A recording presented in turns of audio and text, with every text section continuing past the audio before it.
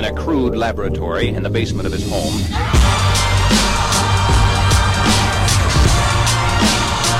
If at first you don't succeed, try again, and welcome to the CEO Radar Podcast. It's your host, John Mayetta. If you like this podcast, leave us a 5-star rating at Apple Podcasts. If you haven't visited the CEO Radar platform, check it out. We have the most informative CEO profiles on the internet. Spend a moment here on Uber, the unfortunate death of a pedestrian in Tempe, Arizona. I listened to the Tempe, Arizona Facebook Live event, and it sounds like, frankly, if it was anybody's autonomous technology piloting the vehicle, and by anybody I mean any of the autonomous OEMs, that the incident would have resulted in a death. It sounds like the pedestrian was crossing a median strip across a road at night and did so outside of one of the illuminated crosswalks. So just kind of popped out in the dark.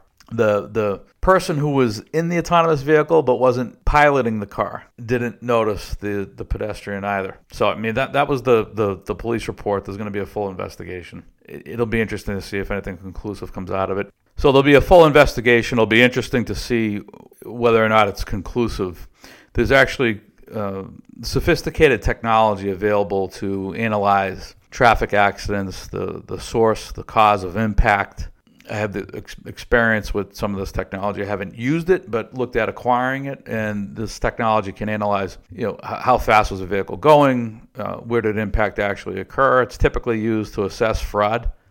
So, for example, could XYZ bodily injury occur given the events of the accident as analyzed by this technology?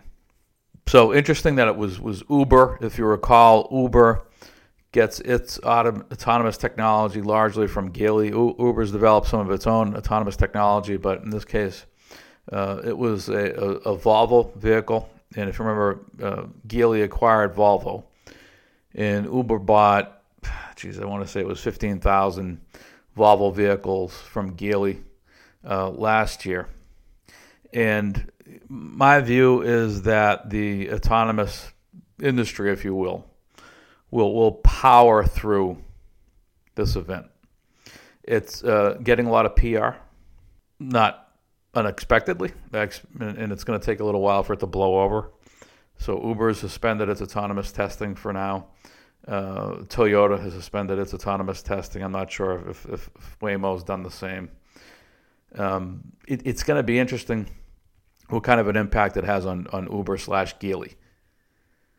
I feel like it's sort of a two-horse race with Waymo leading the way, GM behind Waymo with cruise automation. Maybe Toyota's right there. I'm not sure. Maybe Toyota's right there at number 2. But Waymo has the most vehicle miles under its belt. It has the deepest and strongest balance sheet, being part of Google. And it's going to be interesting to see if these LiDAR systems, and I'll link to that in the show notes, recall that the LiDAR systems is the technology that enables the autonomous vehicles to see. It's the eyes and ears. It sees other cars, sees objects on the road, what have you. It's the central nervous system, if you will. It'll be interesting to see over time if these LiDAR systems all sort of catch up to each other in terms of features, functionality, performance, or if Waymo, who I view as the leader, by way of the strength of its balance sheet and by way of the fact that it has the most vehicle miles traveled under its belt, if the leader sort of remains a leader over time, largely because of vehicle miles traveled. Or at some point, is there a threshold where if you get to 10 or 20 million vehicle miles traveled, do all the LiDAR systems sort of plateau with one another? I'm not sure. So I'm not sure if it's a case where, like, for example, if you recall an earlier podcast, we talked about Siri and how it is a laggard in terms of speed and accuracy as compared to Google's AI and Amazon's voice-powered AI assistant. And how it's an uphill battle. It will be an uphill battle for Siri to catch Google and Amazon in terms of speed and accuracy. And the reason why it will be an uphill battle is because Google and Amazon have the best platforms in terms of speed and accuracy, and they are the most popular platforms.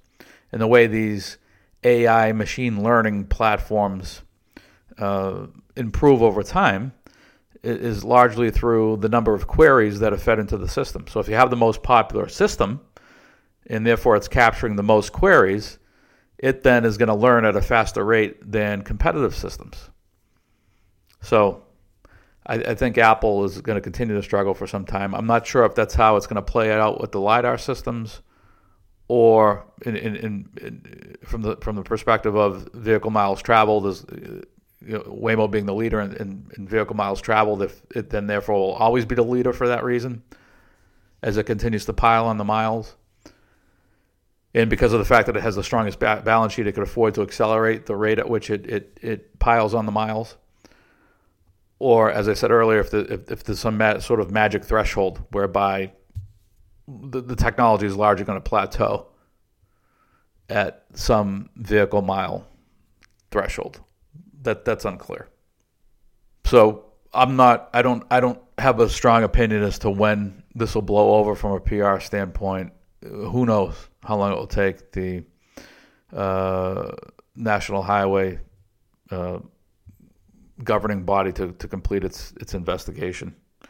But there's going to be, I imagine, some pressure behind the scenes from lobbyists from the auto OEMs to get on with it and accelerate the investigation. Weeks, maybe. I can't imagine it would be months that Toyota would have its program off the road in suspended animation. I just don't see it. There's too much of a sea wave coming in the autonomous space. Too much capital has been deployed. That's all for now. I'll see you all next time.